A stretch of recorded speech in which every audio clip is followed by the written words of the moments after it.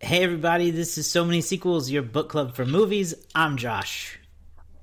I'm Garrett. And I'm Dr. Alan Grant. This is the final week of So Many Scares, and the fans chose Scream for us to watch. The movie that one Letterboxd reviewer called insanely ahead of its time.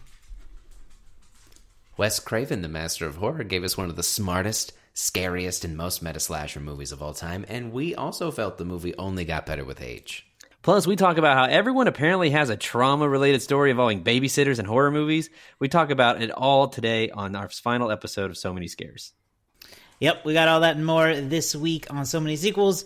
Be sure to check us out online at SoManySequels.com. Follow us on whatever your favorite social media platform is, and subscribe wherever you get podcasts and on YouTube. So without any further ado, enjoy our last week of So Many Scares and our review of Scream.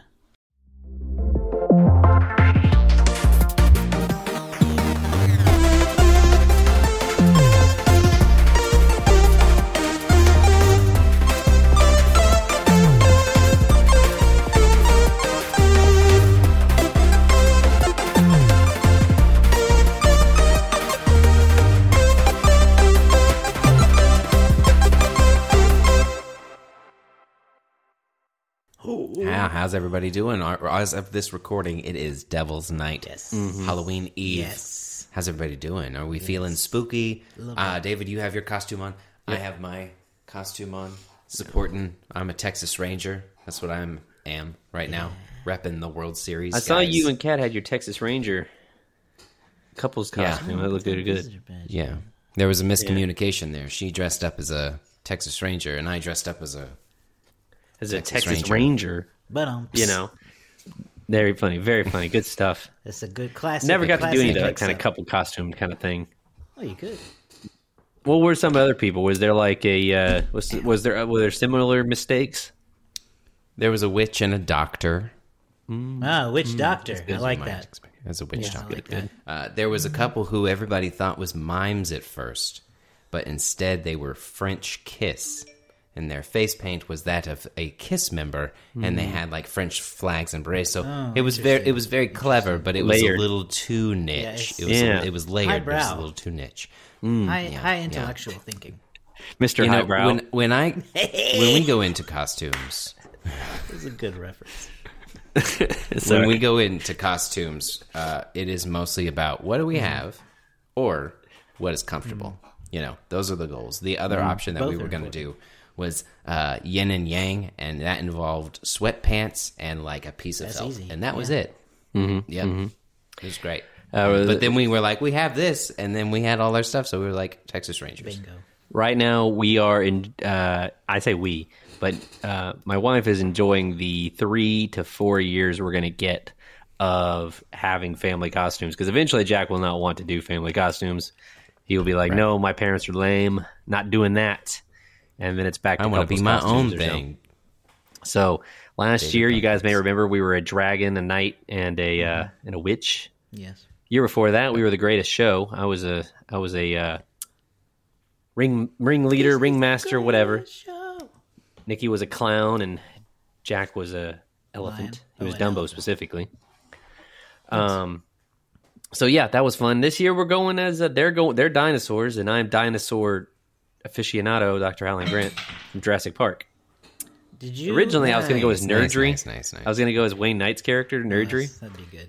I can't remember why I decided. Oh, but Nikki decided she was going to change to being something else, so it ended up it wasn't going to work. Anyway, that's all I got. Josh, I know you're kind of like Jim from The Office. You kind of look for the easy route to costume. I Is that do right? typically look for the easy route because I don't ever think about it until October 30th, typically. Because I'm Yeah. not the kind of person who... I don't want to like invest a lot of money into it, you know what I mean? Mm-hmm. So I also like to go with, well, what do I have? Well, not too much. So I just kind of hem and haw until I end up finding something. Like if I have a reason, it's not I don't dress up every year anyway. I don't have any plans this year to really dress up. But in years past, I've been able to find something to hobble together fast enough to count as a costume, I think. So yeah, I appreciate the spectrum of creativity in people's costumes. Some people go all out. Some people keep it simple. I like it all. Mm-hmm. Yeah. I love the people who go crazy. You know what I really like? I was thinking about this just the other day. I like and I miss the homemade costumes. Mm-hmm. I say this because I saw a picture the other day of a kid who was a Ninja Turtle, but it was clearly a homemade Ninja Turtle costume where he like had a box on his back, painted like a shell, and I was like, that's cool. You could go to Target and buy a Ninja Turtle costume, but it's still gonna not be as cool at the end of the day as something you made. I think it's too commercialized.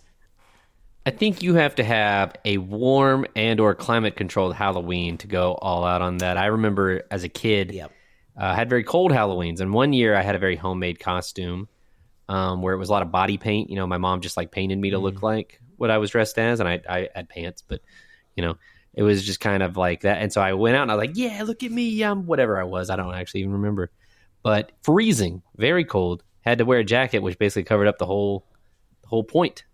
Yep. So.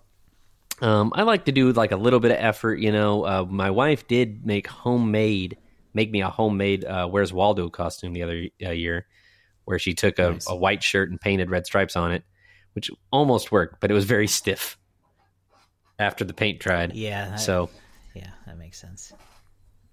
That's a good idea, though. You guys been watching any scary movies lately? Yes. Oh, yes. What have we been seeing? Do you have or anything in general, but mostly scary? What's outside the so many? I always scares? want to hear from David first on these matters because he's not a scary movie guy. So have you taken any more dives into the spooky? I have not. I had goals too. I wanted to watch Dr. Sleep, having now seen The Shining. But just never really quite made time. The only new movie or scary movie I've watched is today's film. So I'll defer to you guys. Okay. Well, I did watch a few. I tried to turn up my consumption of horror movies this week, knowing that I was running out of time. I wasn't really feeling it up until a couple days ago for some reason. So I've been trying to make up for it. I did. Almost immediately after we recorded last week's episode, watch The Shining, Simpsons episode, Treehouse of Horror. It was very good. 5 stars. 5 stars. Just very good to watch right after the movie and talking about it, because then I really could catch a lot of the references that I otherwise wouldn't have. So, and then that whole episode's just gold. Yes. They always do two or three stories in each Treehouse of Horror, and all of them were bangers. So, highly recommend that episode. Yeah, David. Something on that note. Mm-hmm. There's a cartoon they made last year called Cars on the Road. It's Lightning McQueen and Mater, and it's like a little 8-episode series where they go on a road trip. Second episode, they stay at a haunted house that is just chock full of Shining references, but in the Cars universe. So maybe not as funny as The Shining, but I also was inundated with Shining references fresh after seeing The Shining. Didn't know that was going to happen, but it was funny. I also watched a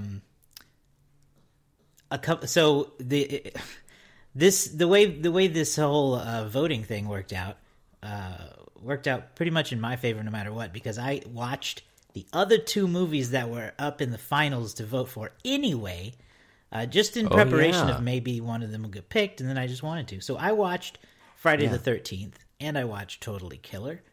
Friday the 13th I'll talk about first, just because it's the classic. It's kind of rough to watch today. It's one of those movies where you go, oh, I see what it did, the impact that it's left, and the influence it made, but it itself is not particularly very good. It does have Kevin Bacon in it though, which is fun. People forget about that. It's in one of his very first roles. Yeah, Kevin Bacon is third role, young. He's the Johnny Depp of Friday the 13th. It has one of the all-time twists, in my opinion, that is so good that I'm not even going to say it for this 1980 movie, just in case you don't know what it is. It's a great one. So there's a lot that is good about it, kind of like The Shining, but it's still not great. And Isn't then it crazy that it came out the same year as The Shining? Yeah. You're right, because it came out in 1980 as well, didn't it? I think so. I was trying to think as you were saying it, and I think that's right, or very close to it, if not. I think The Shining was in the 70s, but roughly the same period. I also watched Totally Killer, which is a new movie that's out now on Amazon Prime that stars Kieran Shipka, who people might know from, I think she was in that Sabrina the Teenage Witch Netflix show, and Mad Men. I think she did that as well. So it's... You guys shouldn't be too upset that it didn't get picked, is what I'm going to say. No. Okay. It ended up at 2.5 from me, because it was like an A for effort situation where you guys will both know, because we've talked about this movie before. Happy Death Day. It's very reminiscent to Happy Death Day, but like done so much worse. So it also involves a time travel element, though it's not the exact same situation. So in this one, Kieran Shipka plays a girl who basically gets the opportunity to go back in time to stop her mother from being murdered by a serial killer before I don't know. It was weird. Whereas in Happy Death Day, it's about her not dying. So, yeah, I wouldn't recommend it necessarily. It's been all over my letterbox, though. A lot of people are reviewing it. Mm-hmm. It have been. It's been popular. Lots of people so watching I don't know what other people thought of it, but that's where I was left with it. And then just the other day, I rewatched X, which is a movie that came out last year, starring Mia Goth. It's one of those A24 weird movies, and it's another movie that I am kind of torn on, because it's got weird pacing to me, but it's a 3-star movie. Yeah. So I want to see that in Pearl. Pearl is better. I like Pearl more. I don't know if that's a common thought, but that's how I feel. So that's my little horror recap of the week. What have you been watching, Garrett? I finished up Dr. Sleep. I had been in the middle of it as we were talking about The Shining and had to take a break because we were doing the recording that day. I finished it and I really enjoyed it. I think that it is a good follow-up. Again, I don't know much about the book or how much it takes away from it, but it gives you a little more helpful background to The Shining and the connection and the elements of it. And so I thought it was pretty interesting. I also watched Young Frankenstein, which is an amazing, wonderful classic with Gene Wilder, Madeline Kahn, Cloris Leachman. It's just absolutely amazing. David, have you seen that one? I feel like that's one that you could go either way with. No, I haven't seen it, but it's Mel Brooks, so I assume it's hilarious. Yes. It's one of those ones you haven't gotten around to making time for. But I think I will soon enough. I like most Mel Brooks stuff.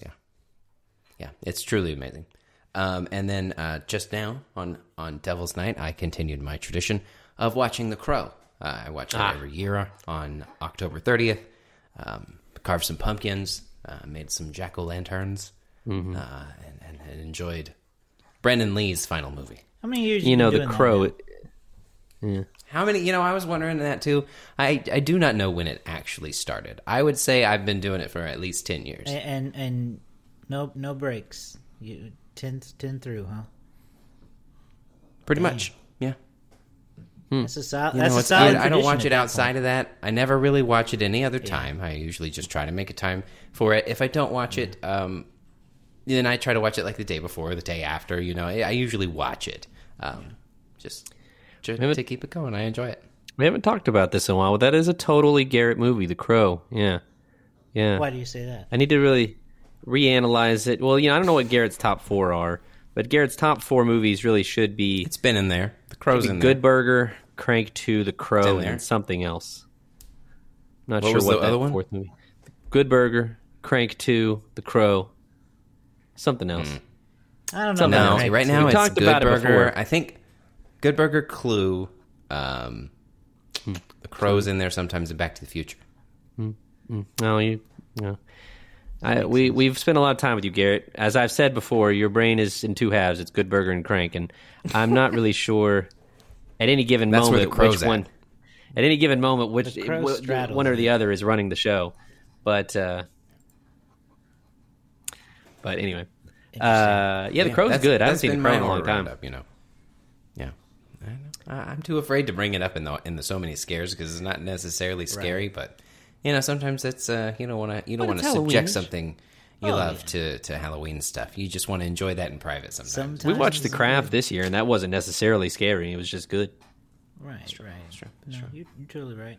But now we're getting into our fan pick, which is very exciting. They didn't do us dirty, delay. and I'm happy about that. No, honestly, I was only going to be worried, I think, if it was totally killer, because I don't even know what to say about it, to be honest with you. Part of me was rooting for Friday the 13th because it would be cool. It's a franchise we haven't touched before. But the people chose Scream for us to watch this week and to talk about for our Halloween episode.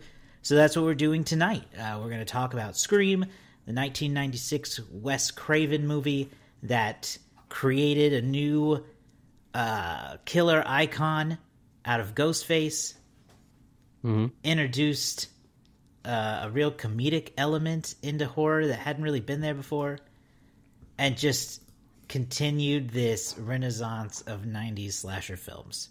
There's a lot to talk about in Scream. It's got a lot of sequels, so many, one might even say. They continue to make them. So many. Yeah, it's still rolling. Yeah. Seems to be. Yeah. So Ongoing franchise, a successful TV show. Yes. I've actually heard it's good too. I've never watched it. I've heard But that I have too. heard No, I have not. Show that aired on You know- MTV of all places was good. But I would say not too many sequels at this point. No, I'm not tired You look of at them. something. You look at something like Saw that came out just like 5 years later, and that has like 10 movies in its franchise. There's only like 6 Scream movies, isn't that right? I think they're at 7, or is that the one they're making? They're about to be at 7. Okay, that's the 7 one is they're coming out. Yeah. Got it. Yeah. So let's just get into it. This is a movie everyone is. I say everyone. Most people, anyone watching the show is probably well aware of. We will spoil it. You have to really talk about it. So, do you guys have any kind of like connection to Scream? Did you watch it growing up? When did you Very much first so. kind of interact with Scream and Ghostface? I have a deeply immense connection to Scream.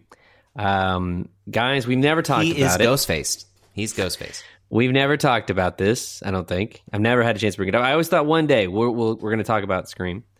But Scream is the origin of my fear of horror films. I was 7 years old at my babysitter's with 4 or 5 other kids, and they said, hey, let's watch Scream. And so I think I was the youngest one there. I was subjected to this. As a 7-year-old, I don't get the satire. I don't get the comedy, the commentary. I get the horror of all of the things that were going on in this movie. I was so scared of being stabbed. I think it's been determined that probably the guy in the bathroom wasn't really Ghostface. It was just another person playing a prank. But when that guy steps off of the toilet in the bathroom, as a kid, I thought, I'm never going in the bathroom again. That's exactly where a murderer will hide. I just remember being a kid and just being like, horrified of this movie. I look terrible without a beard, by the way. It's very off-putting. But for the audio listeners, I shaved for this costume. It irrevocably made me an absolutely not kind of person when it comes to horror. Good follow over on Threads is Hey Sugar Cinema. They're a fun podcast and blog about movies. They did a list of the top 7 types of horror movie watchers. At the very bottom was the absolutely nots, and that's where I have fallen for a long time.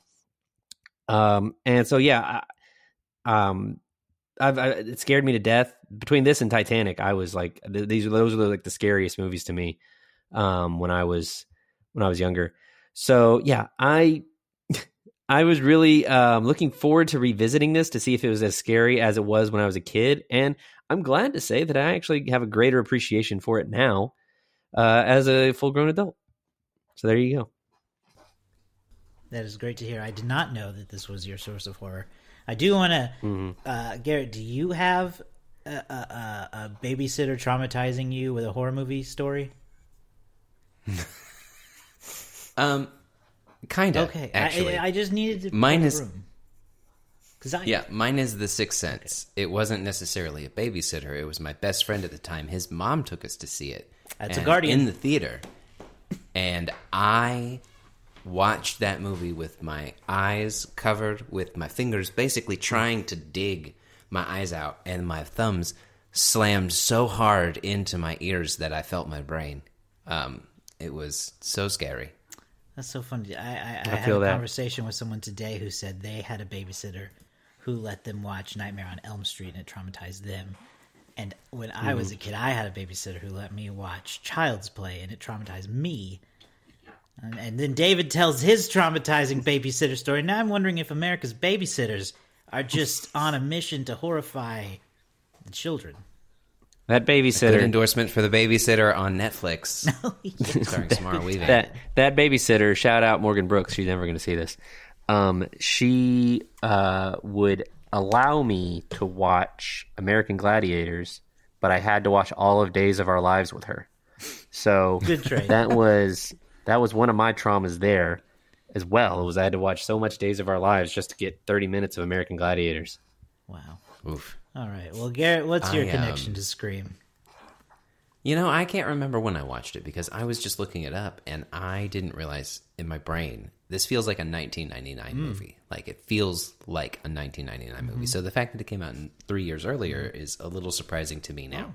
I was not a big fan of horror until later. I liked some of the classics, so I'm going to compare a little bit of it to Freddy Krueger just because Freddy Krueger was someone that I really did like.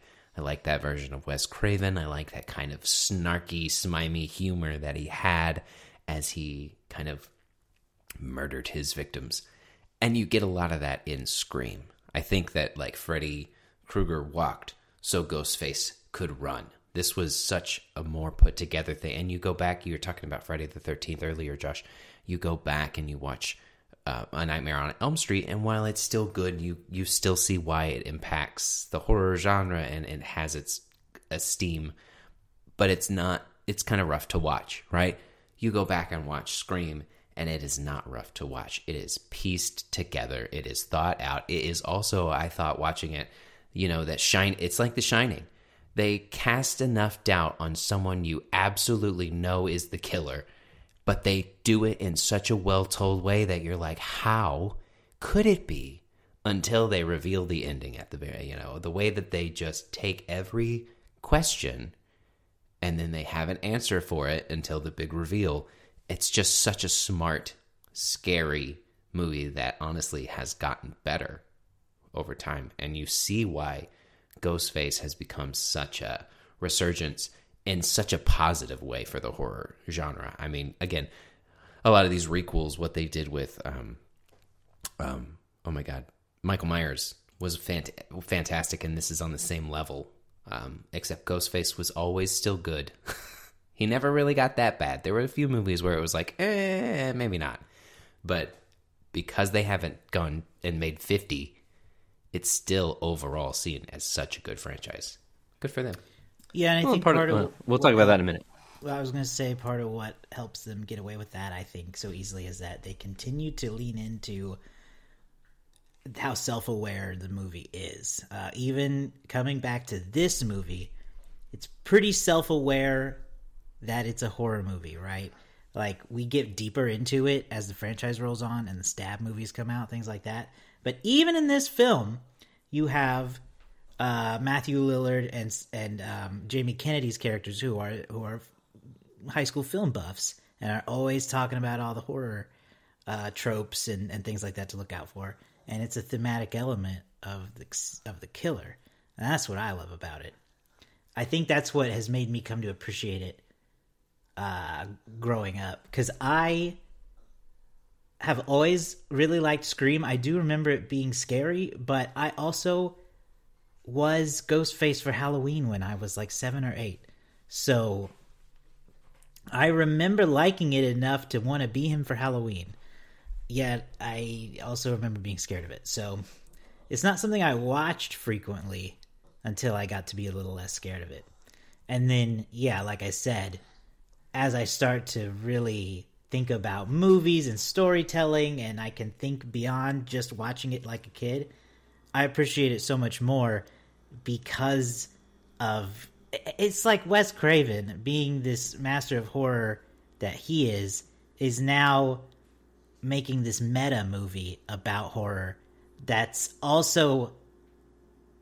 It's self-referential, but also pushes the whole genre forward. I love Scream. It's very good. I know. I look forward to watching the other ones a lot more now, too. Yeah. Killer cast of people who are... It's like the perfect time for these people, too. Yes. Yeah. Neve Campbell really cements herself as a new Scream queen of the 90s. David Arquette is such a great comic relief. Courtney Cox is huge right now in 96 with Friends. She's also just so good Hateable. in this role of a pushy reporter. Yeah. Rose McGowan, Skeet Ulrich, Yeah. even Jamie Kennedy is good in this movie. Yeah. Yeah, we can say that. I thought about it beforehand, and I was like, I think I'm Yeah. comfortable saying Jamie Kennedy is very good in this movie. I think it helps that, like, this is the least, like, in a lot of ways, it's the least Jamie Kennedy he is in a movie. And also Like, the it's a most little in bit some more... ways. Yeah, the weird impressions always get me. It's kind of incredible how just... You give an actor a different character, and they actually do a really interesting job. Skeet Ulrich here, very different than Skeet Ulrich in The Craft, which we watched just a few weeks ago, which came out the same year as this Very movie. different. And all of a sudden, Still Skeet Ulrich, sucks. yeah, well, still a bad guy. Still just a man trying to get laid. That's That's all all he he is. is, Just a as man he- trying to much get more laid. Just a deep- man trying to get laid. Much more more, what, David? but much better. I think much better from a performance aspect. Much better from he is intimidating in his role. I thought that his chemistry with Neve was always very interesting in this. It's well written. Not to say The Craft wasn't, but the character Skeet has in that is written to be a dullard, and it's just disinteresting most of the time. But here he's written as a very like you're meant to not trust him. Yeah. But you're also questioning whether or not you should be. Yeah. So let's start where this movie opens, which is one of its most iconic moments already out the gate. Because it's important to remember at the time when this came out, people didn't realize Drew Barrymore wasn't in it. You know what I mean? It was a surprise for her to be killed off early in the film and then genuinely not come back.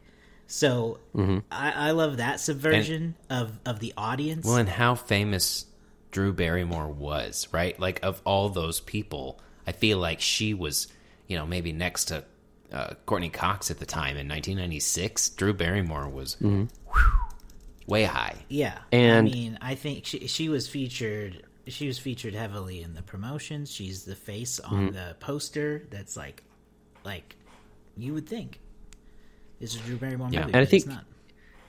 This is not, and I don't think this is a knock to the franchise. It might be one, but I think in a lot of ways, the franchise as a whole is still trying to capture the level of legend that is just this opening sequence with the do you like scary movies, the popcorn, the back and forth, and then just the utter terror and chaos of this opening sequence. And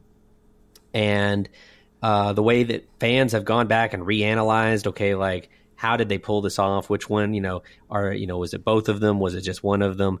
And how, who's where at which point? Which one, is this Ghostface and which one's the other one? Between Billy and Stu, and so it's an iconic scene. I mean, I saw it referenced so many times in so many ways. There was a really funny reference that they did for Cartoon Network with Velma and Shaggy, or with Daphne and Shaggy, that you guys may not remember. But if not, I'll send it to you guys later. But it's a really funny little spoof that they did for Cartoon Network. And it's perfect. And I mean, to this day, you hear references to, do you like scary movies? Do you like scary movies? Right, the whole thing. Crazy start to the film. Well, I mean, it truly is one of the best opening scenes that you can imagine in a horror movie, because again, to be brave enough to kill off one of the biggest A-list stars of the time, like genuinely, absolutely kill them off, it gives that franchise that feeling that anything can happen. Mm-hmm. They're willing to kill off that person in the first 5 minutes? Like, what is this going to do? It just gets right into it. There's no establishing of any other characters to start with. It's just immediately you're in the thing you came to see, which was a scary slasher flick. You're in it immediately. Right. And then it's also layered in there with all this commentary about scary movies, about Friday the 13th and Michael Myers and all that stuff, right? So nailed it. You know what the key of that, the iconic scene of the intro with the phone call and that scene itself, not only does it stand on its own, but it intensifies the first phone call with Neve Campbell in this movie. Because we, as the audience, know already what this killer is capable of. Yeah, he killed Drew Barrymore. Why wouldn't he kill Neve Campbell? Yeah. And the viciousness that he's done, and so we already know that he has played this game before. And Neve Campbell is playing into the game, right? And so you're seeing her try to stand up and be brave and call the bluff, but on the other side, you're thinking, no, he's already done this. Like, she doesn't know that this is the same thing, right? And so then that reveal, whenever he ends up behind her, you're not only tense that somebody's going to be on the porch, and then you get that little bit of relief, but then boom, that's when they get you, is on the downside of that, and then that's the best kind of scare, right? Yeah. You're so tense because of this, and then you think you're safe, and then boom, it's an actual scare. It's always not like right a jump there. Scare to kind of fake out. It's like an actual scare on that downside, and that really made that phone call scene just so even more wonderful than maybe not more wonderful than the opening scene, but even scarier. It's a great escalation, because they establish the MO, the phone call, right? And so now every phone call that happens from, after that opening scene, you're scared. You're terrified of what's, what he's going to say. And then I want to talk about Ghostface as a presentation, because correct me if I'm wrong, generally speaking, Ghostface is kind of a different person in most of the movies, right? I mean, I'm sure somebody reprises their role as Ghostface at some point, but in Scream 2, it's different people. In Scream 3, it's different people. It's not Billy and Stu again. But I love that Ghostface, compared to other horror villains, is so, fallible. Like, Michael Myers, Jason, you never really see them run. They just slowly saunter to where they're going. And Ghostface, Stu and Billy, they're hauling to get to people. They're full sprint, and they fall, they get hit, they get punched, they get knocked over, and you just see them just get punked on a regular basis by some of these people. Now, eventually, they do get the final move in, but it's just it was so interesting as a kid to just feel like they had a chance to get away.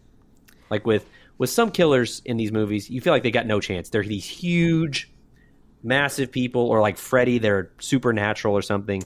But you're watching Neve fight, and she's got a chance. He's on the ground. Go, Well, that's. I just thought that was. That's usually the idea, though, right? Because even with a Michael Myers type movie, Yeah, he doesn't run around and fall over them, but he's so slow and lumbering that you're always like, why aren't you running?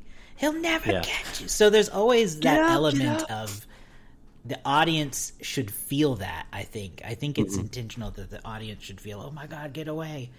But also, no, it's a great critique that I think is intentional for that reason, that Ghostface is so clumsy. And he remains clumsy, like, throughout. He's stabbing with such force that he, like, goes completely through a door. He's very clumsy to the point where it makes you wonder, man, how did he pull off the Drew Barrymore thing so perfectly? And I maintain that whenever Ghostface is clumsy, it's Stu, because Stu is so, like, erratic and wobbly like this. And the actual person who goes in for the kill on Drew Barrymore's character is Billy, because, and actually this is upheld by, I sent you guys a video about with this guy who does these breakdowns. If you pay attention, sometimes Ghostface uses one hand to stab like this, and he says that's Billy. When he slashes and when he uses two hands, that's Stu. And because Stu talks about slicing and how to gut things, and Billy's clearly just more forceful and more, mean with how he does stuff. So, yeah, whenever he's being clumsy, I think it's Stu falling all over the stairs and getting knocked down and stuff like that. Billy takes a few hits, too. He gets smacked in the head with a bottle. But, I just think it's really interesting to try to figure out as you're watching, too, which one's which. Because that was a big twist too. I think was that it was two guys and not one. Right, that was a twist, and that's another thing that makes Ghostface in the overall franchise a fun character. Who is Ghostface is the central question of every Scream movie, and that makes it it's a fun element. You at least know. Well, I don't know who Ghostface is in this new Scream movie until I watch it. So, and that's not known yet, obviously, in this movie, but it is a twist, yes, that there wasn't one but two, and that they were their own friends. Yes, of course, they'd be the ones who know all about horror, right? And something that Matthew Lillard and Skeet Ulrich, I saw an interview with them the other day where they were talking about Scream and the anniversaries and all that stuff. And there is, so I don't know if you guys have ever seen, so I watched a lot of Criminal Minds for like 4 or 5 years. I just got really into it. And I don't know, I'm not going to claim that everything they say on Criminal Minds is 100% accurate when it comes to psychological behavior, but I assume they got a few things right. And apparently they did get a couple things right. But when you have a pair as killers, something that they always said was that within a pairing, you're going to have a dominant personality and a submissive personality. And having learned that and found out that that's usually true, you see it a lot in like brother pairings or something like that, or couples who kill people. There's always a dominant and a submissive, and sometimes it's not who you think it is. But I was watching it this time, trying to figure out who's the dom and who's the sub in this pairing between Billy and Stu. Is it just a thing you do now when you watch shows? Try to figure when out you watch shows and horror movies, and it wasn't clear in the first 2 seconds. So it wasn't clear at first because because I hadn't watched the movie in a long time, and so I couldn't really remember what the dynamic was at the end of the movie. But at first I thought, well, Billy could be more submissive because he has a better sense of his emotions, which was something they always said, is that sometimes the submissive is a little bit more normal and they're just weak against the other personality. But I think it's kind of clear that it's Stu who's the sub and Billy who's the dom by the end of the movie. Billy's forceful. He's giving the orders. He's telling him what to do. And Stu seems very like, I don't know. He's flighty. He's he's got a little bit of a screw loose. So he's the perfect guy for Billy to control. Who knows why exactly those two, Billy looked to Stu and said, Stu, you're the guy to help me pull this off. But whatever. Well, they might get into that in Scream 3. I don't know. I feel like I remember learning that Liev Schreiber comes back and he gives a lot of convoluted plot as to how this all happened over 3 movies. But anyway, it's really interesting. There's been a lot of analysis over the gay coding or queer coding of Scream. And writer Kevin Williamson is a gay man, and he said that as far as Stu and Billy go, and whether or not there's a homoerotic relationship there, he said it's accidental, but he's gay. So he said, it might be a little bit, but not intentional on my part, but just, there's a little bit of something there. And Matthew Lillard and Skeet have called themselves the what is it? The dads of horror or something like that at this stage of their life.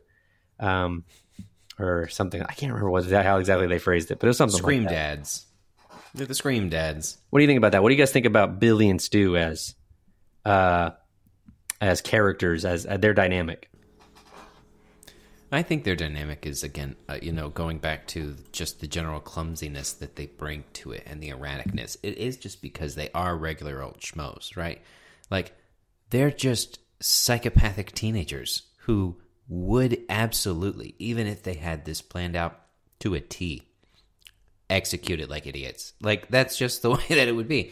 So, I think the first one was such a controlled thing, but then as you see, they find more resistance. Even as soon as Drew Barrymore and her character tried to resist, they got their butts kicked a little bit. She was able to outsmart them and get outside the house because they're just regular old people trying to scare. And so I think that the way that they handle it and the way that they thought it out was where they're like, they show their psychopathic tendencies is like, or at least Billy, he thought everything through.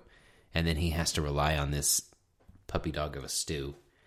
And things kind of go awry here and there. But I think the way that they play each other and the way their dynamic works, it makes a lot of sense. And again, he has to be the sub, or Stu has to be the sub just because, he goes along with some stupid stuff that if Billy wanted to, he could easily have just let Stu go down by himself. And truly... And Billy walk away. Billy is the dominant one in the duo because he has the motivation because of Neve Campbell's mother. If you believe him. Well, if you believe his motivation, yes, that's true. Yeah. But I agree with what you guys said. I think I do like their dynamic because, and this is just more compliments to what I like about the writing and how it feels like a meta look at horror films, is that the killers are the person you most suspect and arguably one of the people you least suspect. Billy is so suspect that he's a literal suspect in the movie for a good chunk of it before he's eventually vindicated, seemingly. And then Stu is just so goofy, I guess, and aloof that you're like, well, it's not him. He's not serious. He couldn't. He's the comic relief guy. You just don't see him typically as the killer. So for it to be both of them is something I really like, and I think that they pair together well like that because you also don't think of those two characters as being close within their friend group, if that makes sense. Yeah, because they kind of seem like a little bit like in their friend group, they do seem a little antagonistic Like towards each other ends at of times. their friend group, yeah, is what it feels like. So, And neither of them really seem to like Jamie Kennedy. I'm not sure why he hangs out with them. I don't know, the movie love, I guess. He probably gives them discounts at the film store. That's probably At true. Blockbuster. That's The probably not true. Blockbuster. Another Did element. you guys have any favorite deaths that Ghostface did? That stand out to you? For me, outside of the iconic one, right? Rose McGowan dying in the garage. That's the one Yeah, I it's wanted just- to say. Yeah, there is no other. You can say it too. Let's talk about it. It's a great one. Yeah, There is no other. That's one of the things that scarred me. Oh, really? Yeah? It's a terrifying that. way to die. It is. It And, is, funny in ways, but terrifying. but it's one of the best because of how creative it is. Like, it's just you just don't think of that kind of thing, And so then to watch it happen and for her to just hang there afterward was, especially for the time period. Like nowadays, it's like I've seen Jigsaw do 10 times worse. Yeah, but not in 1996.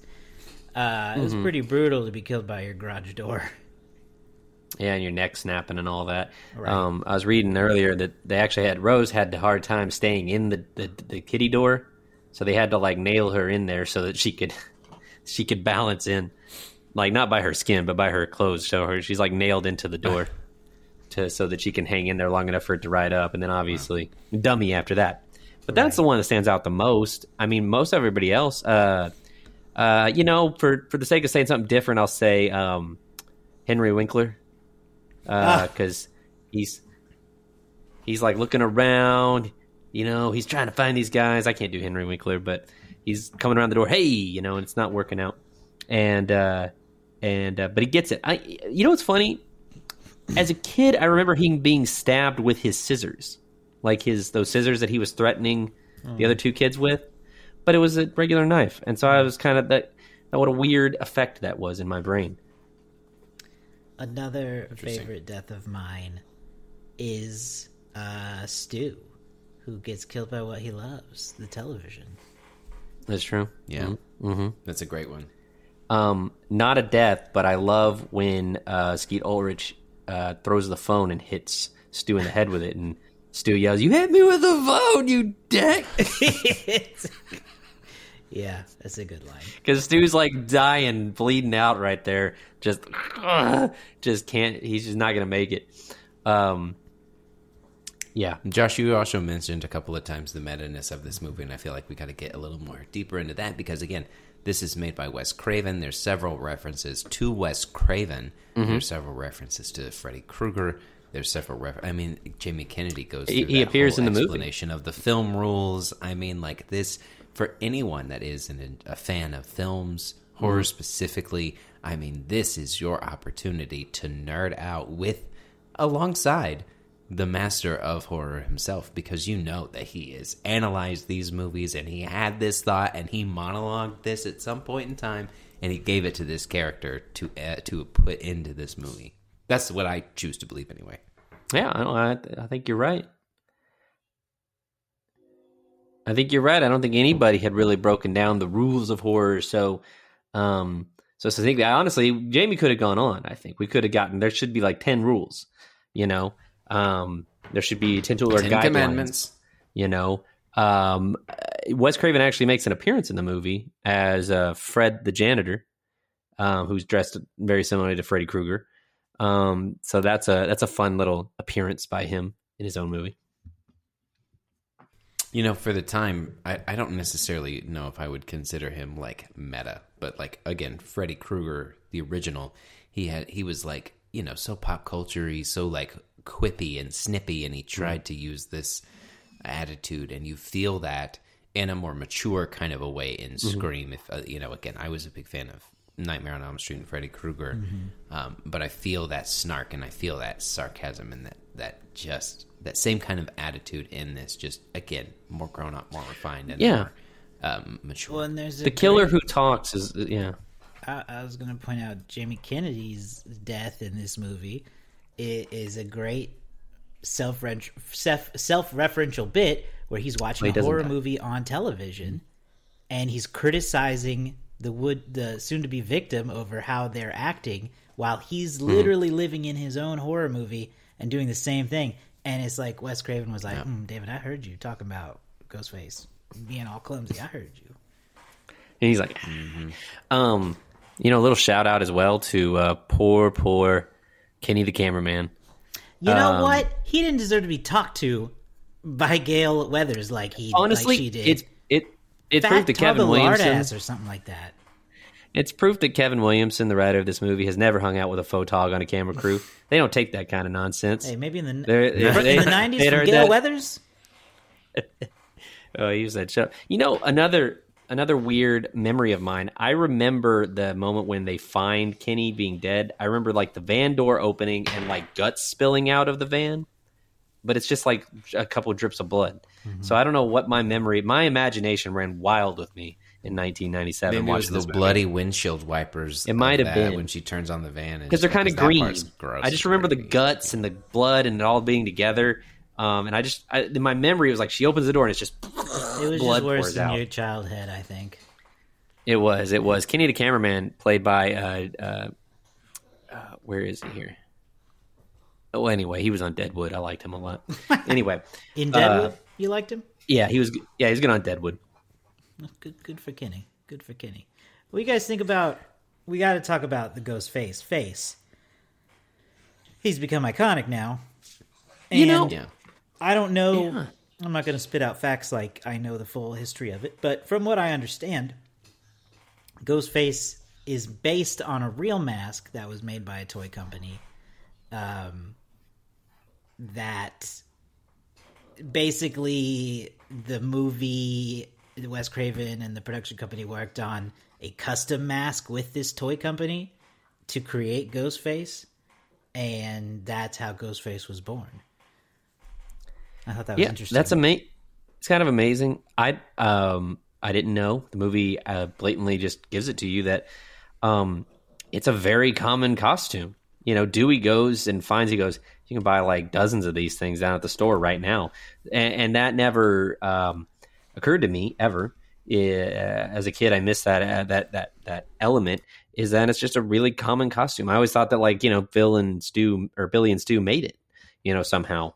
Or that it was like a special costume, but no, it's it turns it over and it says Father Death on it, you know?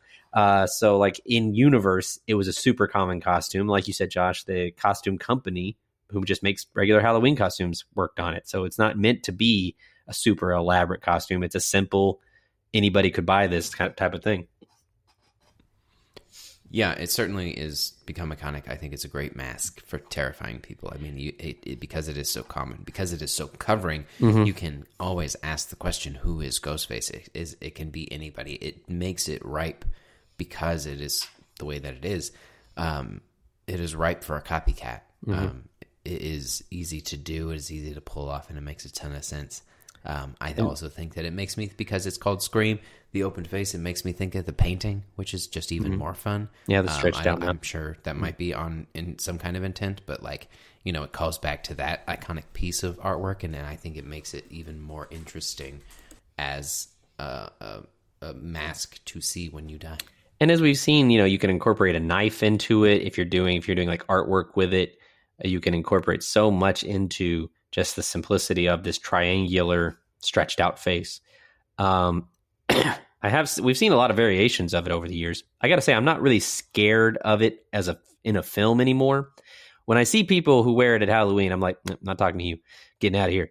But you know, my least favorite one, I don't know, immediate distrust, red flag. If I see someone walking around with a Scream mask on, Ghostface mask on, it was two other things. We saw. Have you guys ever seen the version of it where it's like plastic and there's like blood liquid like that rolls through it? Yes. Not a fan of that. You don't like the bloody ghost face. No, that's terrifying. Also, I don't know if you guys remember this. Almost probably at least 5% of all video game players, like that was their gamer tag, was like Ghostface something for like years. Isn't there a rapper with Ghostface? Yeah. I don't know if the relation is there or not. Yeah, who came first? I don't know. They were cousins. Oh, there you go. All right. Well, we've been talking about Scream for quite a while. So, are there any other big parts or favorite moments, or any other like biting pieces of information you just had to share or talk about? No, I mean, I also wanted to compliment Neve Campbell. She's good in this. Great final girl. Matthew Lillard, great in this. I do like that. I like that there is a seed planted clearly early on. Wes Craven and Kevin Williamson knew they wanted to do more of this, so they plant this seed with this Liev Schreiber character, Cotton Weary, as the person who killed Sydney's mother. They knew they were going to pick that back up somewhere along the way. And I like that this movie really just kind of it just ends. It just, like, again, a lot of good horror movies, they just end. There's not a lot of like kicking around resolution. No, you know? It has to just end whenever the killer's dealt with. You know, that's the end of the movie. And then do get a little flash of Ghostface right before the title card comes up. We ought to watch Scream 2 and 3 here in the near future, I think. Not for So Many Santas, but sometime soon. My favorite actor is in Scream 2, so we'll get to that eventually. He is. Yes, that's true. Mm-hmm. I think you will like Scream 2, actually. Because he has some great scenes in that. Anyway, okay, well, that's Scream. Clearly, we all loved it. How did it do box office-wise, David? So, box office-wise, it was a little bit crazy. So, there was apparently a lot of disgruntlement between Wes Craven and the studio because they decided to release Scream December 20th of 1996. Not a Halloween release, not even really a November release, but a Christmas weekend or pre-weekend release. And the studio was going to be bad. No, the studio actually looked at the thing and they looked at October, I guess, and they decided that there was so much competition there that it'd be better to have some counter programming in December. And it actually, according Wes Craven kind of looked at it as it was the right move in the end. Because Scream opened the weekend of December 20th, 1996, and the number 4 spot was $6.3 million. There was actually 1, 2, 3, 4, 5, 6, 7, 8, 9 new movies in the theater that weekend. The number 1 movie of the weekend was Beavis and Butthead Do America. The number 1 movie was Beavis and Butthead Do America. That's right. This is a different world. Different world. This is a pre-9/11 and a pre-COVID time. This is MTV rules right now, okay?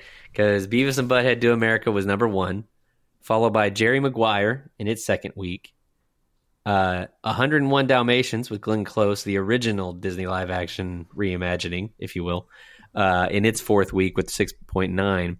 And then right behind Scream in the number 5 spot was One Fine Day. This is a movie starring George Clooney and Michelle Pfeiffer, a little romantic comedy for you there. Never heard of it. Maybe save it for our next rom-com month if we ever do that again. Yeah. Now, 6.3, number 4 opening, you're thinking, nah, it's not a huge opening or anything. But the movie would churn along. It was next week, $9 million at the box office, $10 million at the box office, 7, 7, 4, 4. It just kept chugging along. Wes Craven said it ended up being the right call because you look at the movies that were out and the audiences, the demographics that were going out, the demographic we were shooting for, they're going to go, I saw Beavis and Butthead, now what? Let's go watch Scream. So it ended up working out. It was good alternative programming to what they had that Christmas. Interesting. The movie would go on to make $103 million in the United States, $20,000 only overseas. Didn't do a huge international release. That really didn't become popular until like 98, 2000, the international release. So $103 million. It was one of 15 movies to make more than $100 million in 1996. Number 1, we were just here to talk about The Craft the other week. Number 1 movie is Independence Day, followed by Twister, Mission Impossible, Jerry Maguire, and Ransom. This has become our 6th time visiting the year of 1996. With Jingle All the Way, First Contact, Muppet Treasure Island. Those are some of the other movies. And, of course, our favorite So Many Scare, The Frighteners. Those are some other 1996 films we have reviewed in the past, if you want to check out any of those podcasts. That's all I've got for Scream. I was going to tell you how to date, it is the highest grossing of the Scream franchise when you adjust for inflation. So it is kind of still the standard. They've been trying to recapture it, and sometimes they get close, but I think it's hard to beat the first one sometimes. So I'll throw it to the Letterboxd game. It can be. That's definitely true. Okay, let's hear from some of the most popular reviews on Letterboxd for the movie Scream. We got, first up, 5 stars from Muriel. When he tells you The Exorcist reminds him of you. Heart eye emojis. Rule number 1, don't pick up the phone. 4.5 stars. 4 stars from Kennedy. I relate to Randy because I too scream at everybody about the rules of cinema when it is not appropriate or asked for at social events. He pauses the movie. And then, what are you doing, man? Finally, 4 stars, Killer. What's your favorite scary movie? Me. I don't know. Check my Letterboxd. There you go. My Letterboxd. Hey, that's a good one. All right. Based on these fun reviews. What do we think? What does the Letterboxd community think about Scream on a 4 You're up or first. 5 scale basis? This is a tough one, man. It is.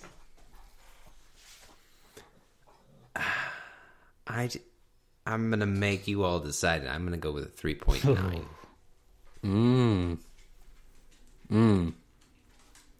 Josh? Oh. Okay. I'm gonna go with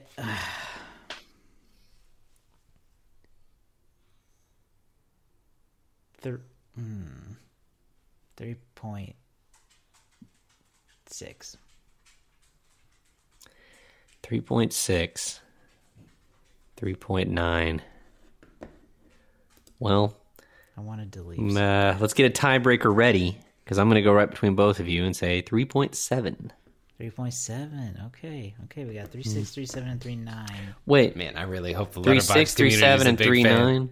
3.9. Yeah. So there is no tiebreaker necessary, actually. Well, there might be one for me and Garrett. You hope the Letterboxd community what now? Really likes it. Well, I can say we don't need a tiebreaker. We don't have a direct hit. And the Letterboxd community does like it. This movie is at a 4.0. So Garrett wins this one by choosing the highest. I didn't feel great about my low pick, but I just wasn't sure if it would push over the limit or not. My first instinct was 3.8, but I wanted to go a little lower. Yeah. Just in case. You want to know? My first instinct was it's probably a 4-star movie, but I'm going to make you all make that decision. Oh, you jerk! And if one of you gets it, then you deserve neither it. of us were brave enough, David. Neither of us were brave enough. No, I wasn't brave, and I didn't think it was going to be 4.0 or higher. I was pretty confident in that 3.8 to 3.9 range. I was too. Garrett.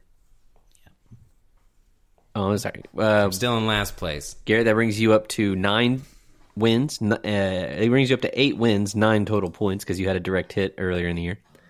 You're just behind Josh, who's at 12, and I'm at 15. Anything can happen. We still got at least 8 more movies this year, so it's a foot race towards the end. Yeah, Yeah, it's we gonna be strolled close. along most of the year, but it's finally turned into a race. I listened to one of the first couple episodes of the year, just a little earlier today. Oh, really? And the score was 2-1. And I said, I got the lead on you guys right now. And Josh said, hey, a lot can happen in a year. It did, and it didn't at the same time. Yeah, it's been an up and down year for the Letterboxd game. You maintained the lead, but the other numbers, there was some weirdness. All right, well, boys, that is a cap on Halloween on So Many Scares. Yes. What are our scores? What are our scores? It's our final We always one of the forget month. that. I mean, I don't have to think about it, honestly. To me, truly, it is a 5-star film. I don't feel the need to defend that. No, I don't think you should. I'm going to give it a 4.5, only just because there was one part near, middle, where it kind of got to a point where I was like, all right, I'm ready for this to kind of get to the next step. Yeah. It was just a little bit, it was just a skosh. If I'm just picking bones here. It's when they're at the grocery store, just isn't it? critique. Yeah, there's just a piece where it's kind of like, all right, we can move past, we can fast forward just a little bit and get to the next part because none of this I care about. But that's really the only reason. And I'm just going to go one more lower. I'm just going to go 4. So 4, 4.5, 5. I think for the 3 of us. I'm going to say 4 stars. Enjoyed this movie quite a lot more as an adult than I did as a kid. I'm kind of interested now in the lore and finding out what happens next. We talked about a couple of movies that we were inspired by this already. We talked about I Know What You Did Last Summer about a year ago, and you can really tell that this was the better of the two. Yeah. Just watching them. Yeah. So 4 stars for me. I quite enjoyed it. All right. Well, we got a nice little stair step there then. 4, 4.5, and 5. I dig it. Okay. Well, that is Scream. That is the end of So Many Scares 2023. We will give David another 11 months break from horror films before we subject him to it again. Thank goodness. He hopes. He hopes a I made it without being that scared. Exactly. That's always the goal for you, I guess. I'll tell you what, my wife beat you guys out. She made me watch Hereditary. We heard that you've been watching some scary stuff off the show, so peace be with you, or whatever, whatever you need on your side. We'll be back though in November. Just next week is November. For really just in a couple days for how we're recording this, but we'll be back in November with some new episodes before we kick off So Many Santas in December to wrap up the year. So lots of exciting, fun stuff still coming up. Be sure you subscribe to the show wherever you get podcasts, or on YouTube, whichever one you're not on. Go to that one and subscribe there too, because why not? But then also go follow us on social media so you can see what we're doing, get clips of the show that you may have missed, and find out when you can participate in some of our polls so that you can help pick the episode we talk about, just like we did this week when everybody voted Scream over Friday the 13th. So will we get to do Friday the 13th next year? I don't know. Maybe. We probably won't do it before then. It would be a weird movie to do out of November. But you never know. So go follow us wherever you are on social media. We're probably there too. We're on Facebook, Instagram, TikTok, Threads. So follow us there at So Many Sequels or at So Many Sequels Pod. Search either one. You'll find us. And at SoManySequels.com. You can get past episodes, listen to our former So Many Scares months, and see the other movies that we've talked about. And just everything else we've talked about. You can find all that there, as well as links to our social accounts. Again, that's SoManySequels.com. We will see you all next time with a non-Halloween themed movie.